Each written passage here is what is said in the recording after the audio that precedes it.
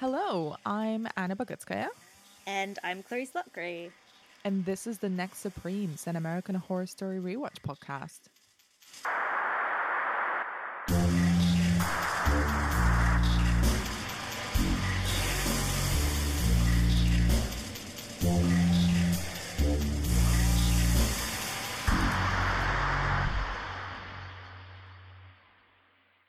In this episode, Briarcliff hosts a special movie night and a possessed Sister Mary Eunice wreaks havoc at the asylum.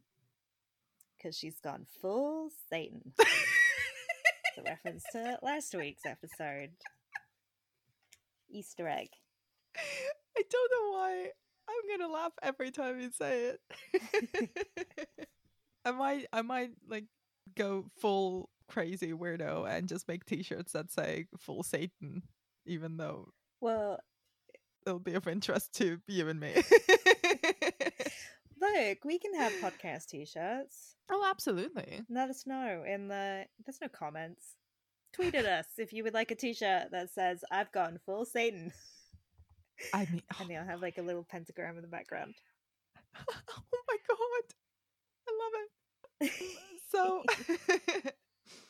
So we start again, third episode in a row that we start with a not a flash forward, a flash present. We start in a present day. That's 2012 with Adam Levine, who is still alive for some stupid reason, and Jenna Dewan Tatum, who manages to kill Bloody Face, but then another one appears. And another one. Yeah, so there's 3 Bloody Faces, and one of them is killed, and they're revealed to be copycats, which kind of continues with this idea of kind of murder groupies and people who are obsessed with serial killers, which we also saw quite a bit in season 1. I don't really get what they're doing, I'm gonna be honest, because not many people go into haunted places to have sex.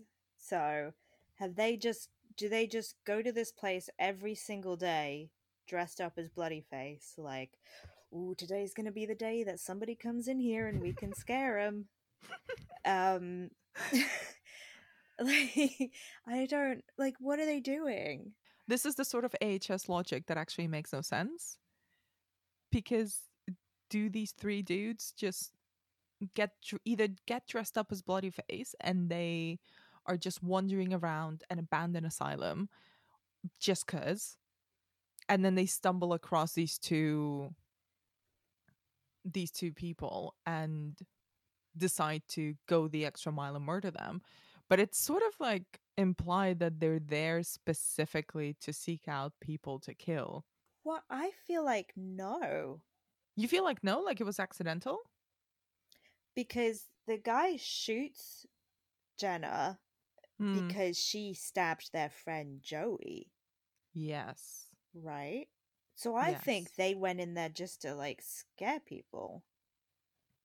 Well, that makes sense. But they did also have guns. I guess they're gonna, like, wave the gun, be like, blah, blah, blah. Even though Bloody Face didn't kill people with guns. Yeah, so they're being kind of bad murder groupies. Just go to Comic-Con if you want to dress up as Bloody Face so much. Just go to Comic-Con, post for a few photos, and go home. Like, what are you doing? Yeah. But then they also get attacked by a 4th Bloody Face. Yeah. So the Bloody Face mystery continues. It's just so many Bloody Face cosplayers hanging around. It's a very messy mask situation, because when they lift up their mask, like, their faces are all gooey. That's not what you want from a cosplay, right? Well, look, sometimes you just gotta, it takes effort and you won't be comfortable, but you gotta commit to the character. Yeah, you gotta commit to the fandom. Sometimes I wore heels all day. Sometimes I just wear heels for like 8 hours. Committed. That is true commitment and valor. Yeah. You deserve a medal. Back to 1964, we see a possessed Sister Mary Eunice, who is basically trolling everyone at Briarcliff right now. So she taunts Sister Jude with reminders of the hidden run. And she very aggressively tries to seduce Dr. Arden. And also murders a woman who the show only refers to as quote unquote the Mexican, who is a Latin American woman who speaks only in Spanish in this episode and can tell pretty much straight away that Sister Mary Eunice is possessed, and her eyes go all yellow and glittery and stuff when she talks to her. And yeah, she gets brutally murdered by Sister Satan. Yes, Sister Satan. What do you think of Sister Satan's vibe? Love it. She's like exactly what you expect Satan to be. Like, she's mean, she's horny, murderous. Did you notice that Lily Rabb, sort of her voice changes in this episode? So once she gets possessed, she starts speaking a little bit more like Nora in Murder House. Like her voice goes a couple of octaves down, and she's got a much kind of sultrier and much more sardonic tone to most of her delivery. Yeah, and even when she moves differently, she kind of slinks now. Even in the moments where, you know, she's not doing anything Satan-y, she's sort of slinking around, which is cool. I don't know, she's cool. Like, great, I don't know, just great villain Satan-y vibes from her. Oh, she's gonna be so much fun, especially because she like puts on red lipstick, puts on pantyhose, and literally tries to like seduce Dr. Arden in the most explicit, like very Shelley vibes in that scene. And he is so distraught. He's like, oh my God, no. You're my, perfect little nun angel. And I 100% want to sleep with you, but also you can't want that from me because how dare you? Problems. This guy has major problems. Oh, yeah.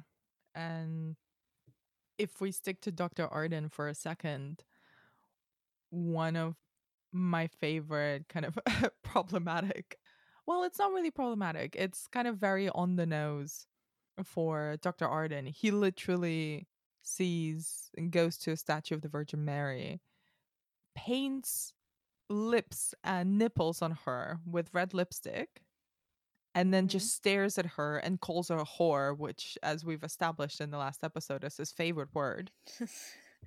Loves to say, like, I swear this entire episode he's just walking around but like, whore, whore, whore, you're a whore, you're a whore, everyone's a whore. Everyone's a whore. It's like, Jesus Christ. Take a little chill pill, Dr. Arden.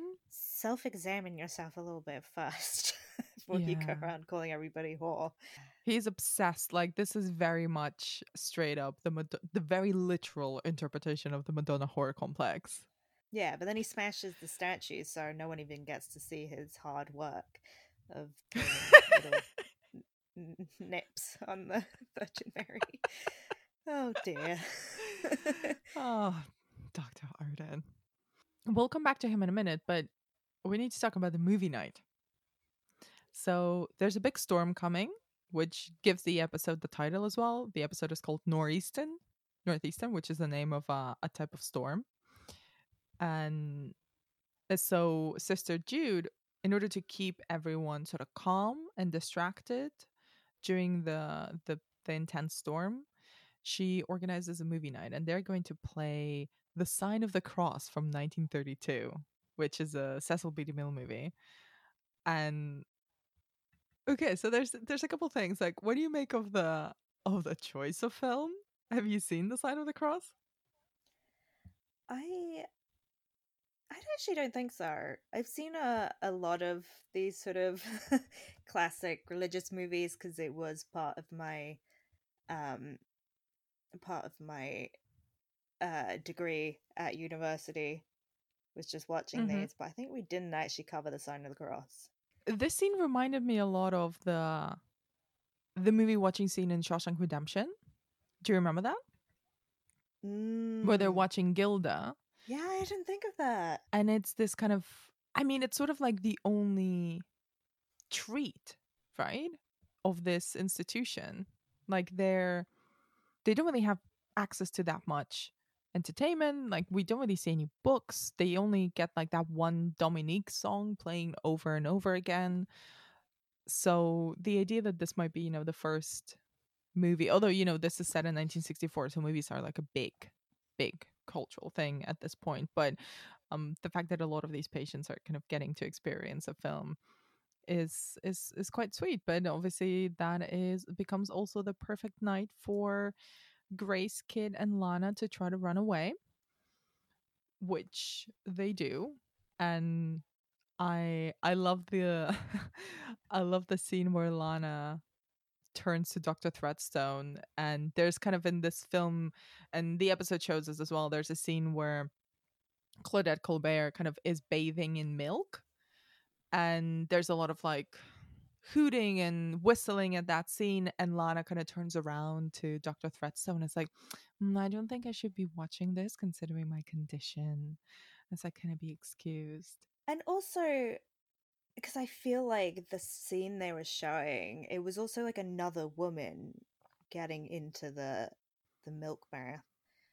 Because Sign of the Cross is a pre-code film, so I don't It know. is a pre-code film, yeah. You're totally right. And that scene actually had to be cut out after the code came into effect, the Hays Code in 1933, I think.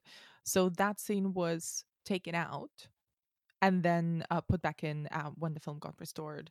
And I was looking into it earlier today, and actually, it's gonna get a re-release this year in August, kind of the full version of the film with that scene as well.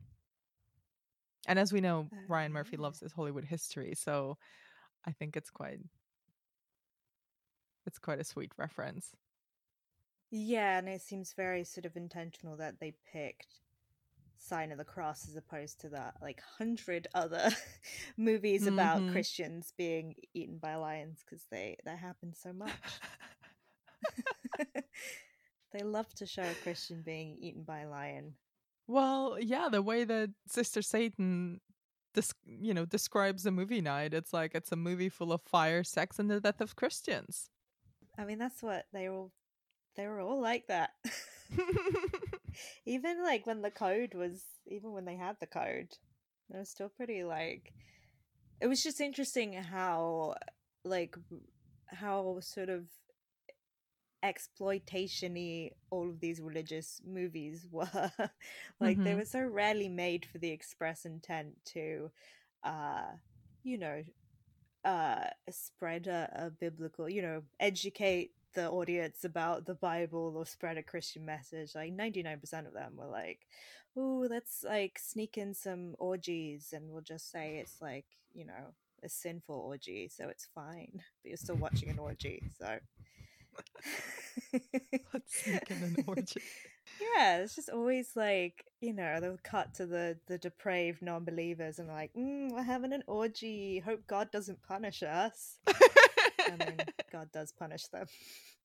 It's the plot of every religious movie from the studio era. But you do still get to see an orgy, so everybody wins. Exactly. It's like the one in the Ten Commandments, and it just keeps going for like ever. Just like the biggest, and I think they like spent tons of money on this giant orgy. So when Grace, Kid, and Lana try to escape again, they kind of end up coming back, but they stumble onto a creature in the woods. And this has been kind of hinted throughout the previous two episodes, that there's something lurking in the woods that the sisters have to feed on occasion, and they're kind of part of Dr. Arden's experiments, but we don't really see them. We just see sort of like an arm that's a little sort of like zombie-esque, like there's bits of skin and stuff chirping. Well, now we see them in full, and they're like full radioactive mutiny, straight horror. Like they're very horror monster-esque. Yeah.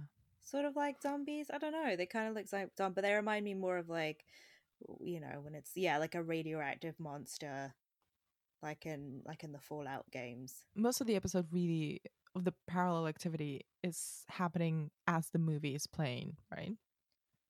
And Yeah.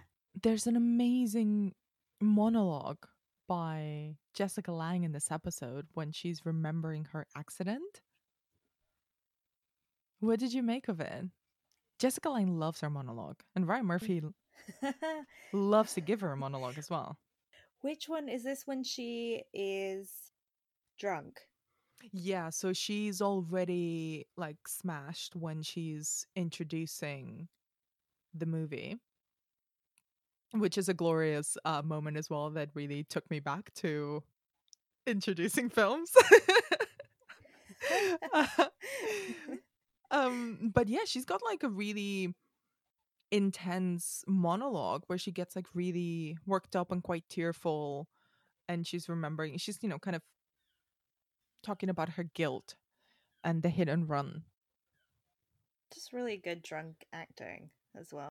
It's quite hard to do because you don't want to slur your words too much and be like, "I killed that girl." You kind of have to, find it.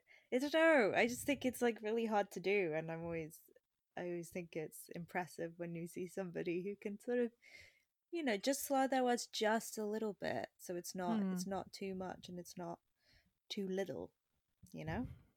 Oh, Jessica Lange is the best at that. Exactly. Also, during the movie night, we get another scene, which again kind of continues the things that we were talking about in last week's episode about Dr. Arden and how scary his relationship to women is. So he tries to assault Shelley.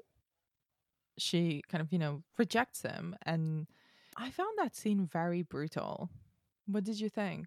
That sort of whole storyline is shot quite, you know, for the sort of horror that it is, I guess, like a real life horror, because it's this very, I don't know, it's like a very familiar, or it's a very like realistic dynamic between them, Mm-hmm.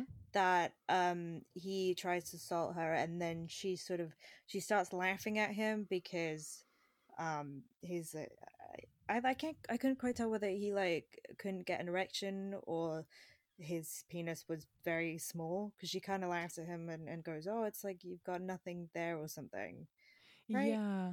Yeah, it's not very, like, we don't see anything, but we we do get that Shelley is like shocked, and also we don't really get whether because she says, "Oh, have you been in an accident or something like that?"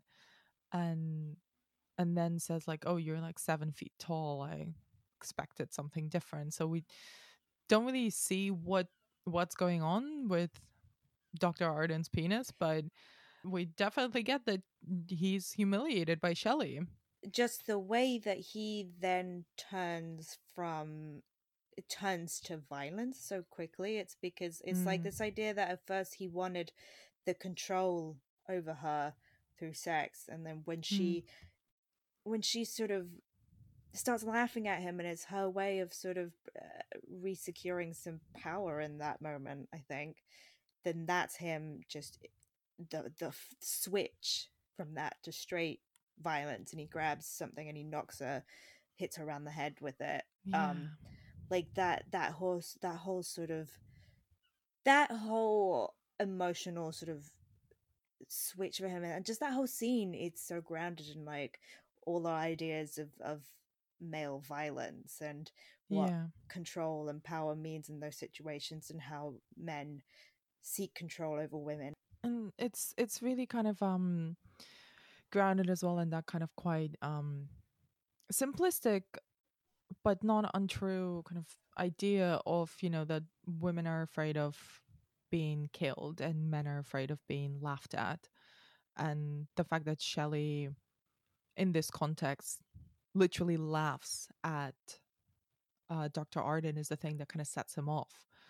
the fact that he very overtly hates women, and the idea of being demeaned by a woman, and especially a patient. The power imbalance there is very, very, very straightforward, and especially someone who he considers quote unquote a whore, very, very low down on his barometer of who deserves humanity and respect. So it's incredibly stark, and it shifts violence incredibly quickly, as you say, but then also the whole episode ends with him mutilating Shelley. So literally amputating both of her legs and taking complete control over her body, which is devastating. Like it's really terrifying. This is a moment of true horror in the show. Yeah, and it sort of immediately places him as the real villain Hmm. of the piece, because I think especially because we've seen Sister Jude's like entire backstory now, and we're starting to find some level of empathy with her despite the horrific things that she's done. We at least are starting to understand her. He is this sort of completely arch cackling villain who we don't know anything about. We just know that he is violent and misogynistic and cruel, and he's like a very extreme version of the sort of the Mad Doctor character Hmm. from like the horror genre in general, all horrors. Taken to this sort of very dark and like a very psychologically dark place, I guess. Hmm. Makes Charles Montgomery look quite good in comparison. Look who suddenly looks great now. Yeah, this is the redemption of Dr. Charles Montgomery. Hurrah. Yeah. That's how the episode ends. So shall we move on to our categories? Yes. So, top quote. I just liked when Shelley went, "I want to go to Paris, France." And she was talking to Grace. She'd be like, "Yeah, I know where Paris is." I don't know why. She just leaves a really big gap. She goes, "I want to go to Paris, France."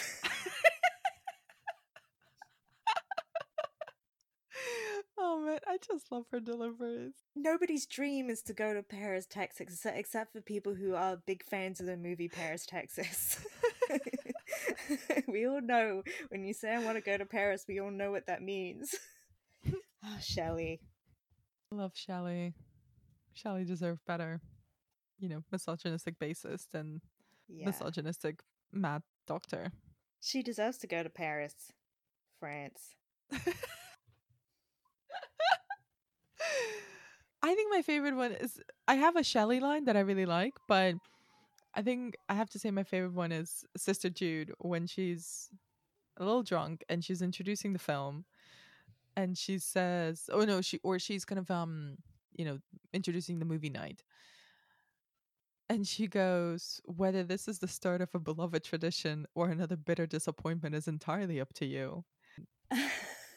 I think this is a little bit of a niche. It struck a niche chord because, like, I'm primarily a film programmer, so like the idea of like introducing or screening films for audiences and then going up on a stage and being like, "It's up to you. You all suck. So, are you gonna ruin this thing or are you gonna behave and enjoy it?" I find very specifically funny, and also of course deeply intensely patronizing to an audience. Yeah. Yeah, it's a good line. Very good line. So shall we move on to the renamed sad butt? Is there a sad butt moment of the episode? There wasn't a sad butt. Did you catch a sad butt? We don't see it, but I'm gonna say Dr. Arden's was a sad butt because he got propositioned by his lady love but he did not approve. And he tried to sexually assault Shelley and got laughed at. So, and I mean, he's a horrendous man, but still, does that count as a sad butt? Yeah. Well, I don't know now. Do we have to see the butt for it to know that it's there? Oh, am I complicating a very straightforward category? I feel like it's changed now. Oh no. Okay, no sad butts. No butts at all in this episode. Okay. What about the MVP of the episode? I'm sorry, I'm still gonna say Satan. Satan's like, all I do is win, win, win, no matter what. Like, I don't know. Satan's killing it at this moment. Sister Mary Eunice. I guess Sister Mary Eunice, but really it's Satan. It's just Okay, I'm gonna go Yeah. with you and Satan this week. Yeah, Satan wins. yeah. Killed somebody, got to be all sexy, was rude, winning. And then, did you pick up on any insensitive historical references this week? Shelley does bring up the writer Anais Nin, which I thought was weird. Yes, she does. When she's talk about wanting to go to Paris, Mm-hmm. France, she is like, there Anais says she embraced her sexuality. Everybody in France loves sex. Yeah, That's all they do all the time is have sex in France. yeah. And she's like, have you read Delta of Venus? But like, look, Shelley, as a French person, I'm gonna tell you now, you don't just go to Paris and they're like all having sex all the time. You know, sometimes they have croissants in between. And sometimes they write books. Sometimes they'll go to a museum. Sometimes they'll yell at you in the street because you have a ladder in your tights, which happened to me one of the last times. I went to Paris. Oh my Some God. old woman just was like, your tights has a ladder in it. I was like, I don't know what you want me to do about it, old French woman. Oh my God. So not always having sex in France. I'm sorry. That sounds like something Sister Jude would do. It was so weird. It's so rude. It's not like a fly that's open. You can't Yeah. fix a ladder in your tights on the street. Yeah, and she wasn't doing it to sort of be like, I'm just informing you of this in case you didn't know. Mm. She was like, devil child, ladder in the tights. I can see your bare leg through a tiny little hole. I just like, yeah. Anyways, I've got one, which is a tiny small one, and it sort of piggybacks with the cinematic references of this week's episode, and that's that. So in The Sign of the Cross, the lead role of Emperor Nero is played by Charles Lawton, and Sister Jude kind of references. So she really loves Claudette Colbert, and she's like, "Oh, she's the only Hollywood star that I approve of," but. which is weird. Yeah, it is weird, especially because the scene that they play that Claudia Colbert acts in the film is quite sexy, and also the scene that like is then removed from the film by the censors, like had very explicit lesbian text in it. So I'm like, Sister Jude, are you watching the same movie as we are? Because And she was kind of famous for, because the two things I feel like she's really remembered for are Cleopatra, where it was like basically titties out in that movie. Like the costumes in the 1934 Cleopatra are incredibly like sexy. And also It Happened One Night, where she has that hitchhiking scene where she is it with Clark Gable, and she just like hoists her skirt up to get the car to stop, and it's like leg. Yeah. Which obviously today it doesn't really mean much, but in the 1930s would have been a little bit scandalous. Mm-hmm. So I don't, yeah. So Sister Jude loves Claudette Colbert, but she does not like Charles Lawton, who she references as like I quote from the show, an enormous whoopsie, meaning that he's gay. And Charles Lawton was He was married to Elsa Lancaster, who most famously played the Bride of Frankenstein and was a very accomplished stage actress in the same way that he was a really accomplished and really famous stage actor as well. But he is now, I think, by his biographers, kind of it's been acknowledged that he was bisexual. But there were kind of the generalized rumor was that he was a gay man. But that's a very insensitive way of referencing someone who maybe or maybe not had to live in the closet during his lifetime. Also, I've never heard the word whoopsie being used Yeah, me either. that way before. Like, I was really confused for a second when she said it. So I was like, whoopsie to me is like, you know, like if like someone's like accidentally peed their pants. Yeah, like, ooh, like she's done a whoopsie. Yeah. To me would be like that person has had an accident in the pants. So I was really confused for a second, but I guess that was a slang term, derogatory slang term at the time. Yeah. Yeah, I don't think Sister Jude is the wokest character in the show. No. No, by a long stretch. No, I would say not that. No. No, not at all. No. So, that's it for movie night and Briarcliff. So the insensitive historical references were also a bit cinematic, but aside from the Sign of the Cross, did you notice any more cinema references in this episode?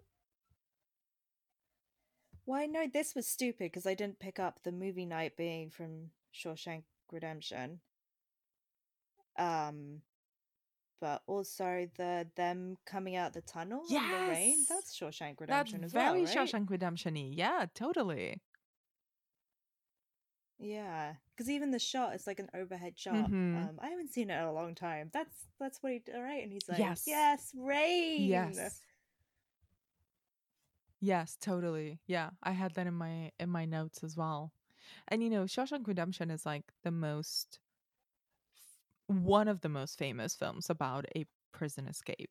I love that they combine both of those references to it. Oh, and actually, wait, there's another one. Oh, Sister Mary Eunice putting the lipstick on is from Black Narcissus, right? Oh, I didn't pick up on that. The red lipstick. Because that is a movie about nuns, and there's a sort of corrupted nun in that who, I mean, is not demonic in that film, but that her big expression of sexual liberation in Black Narcissus is that she puts on red lipstick, and everyone's like, oh my god. I love it. I didn't pick up on that at all. I would genuinely love it if that's like an actual intended reference in the episode. I wouldn't be surprised considering how sort of, I don't know, I feel like so many of the film references in this season are, I don't know, they're so like careful and intentional, and the shots are all lined up to look the same. I don't know if it's shot in the same way, but I just did immediately think of that. Amazing. So that's it for movie night at Briarcliff. And what can we expect from the next episode? In the next episode, a woman identifying herself as Anne Frank arrives at Briarcliff. This is a two-parter episode that is, well, we'll get to it. You couldn't even say that without laughing. No, it's quite the two-part episode we've got coming up. Yeah, we're talking about insensitive historical references. This might be an all-timer.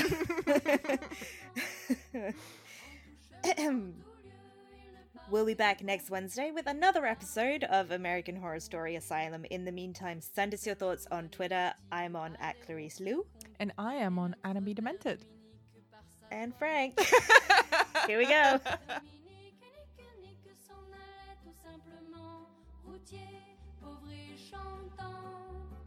En tout chemin, en tout lieu, il ne parle que du bon Dieu, il ne parle que du bon Dieu. Ni chameau ni diligence, il parcourt l'Europe à pied, Scandinavie ou Provence, dans la sainte pauvreté. Dominique et Nick s'en allaient tout simplement, routiers, pauvres et chantants. En tout chemin, en tout lieu, ils ne parlent que du bon Dieu.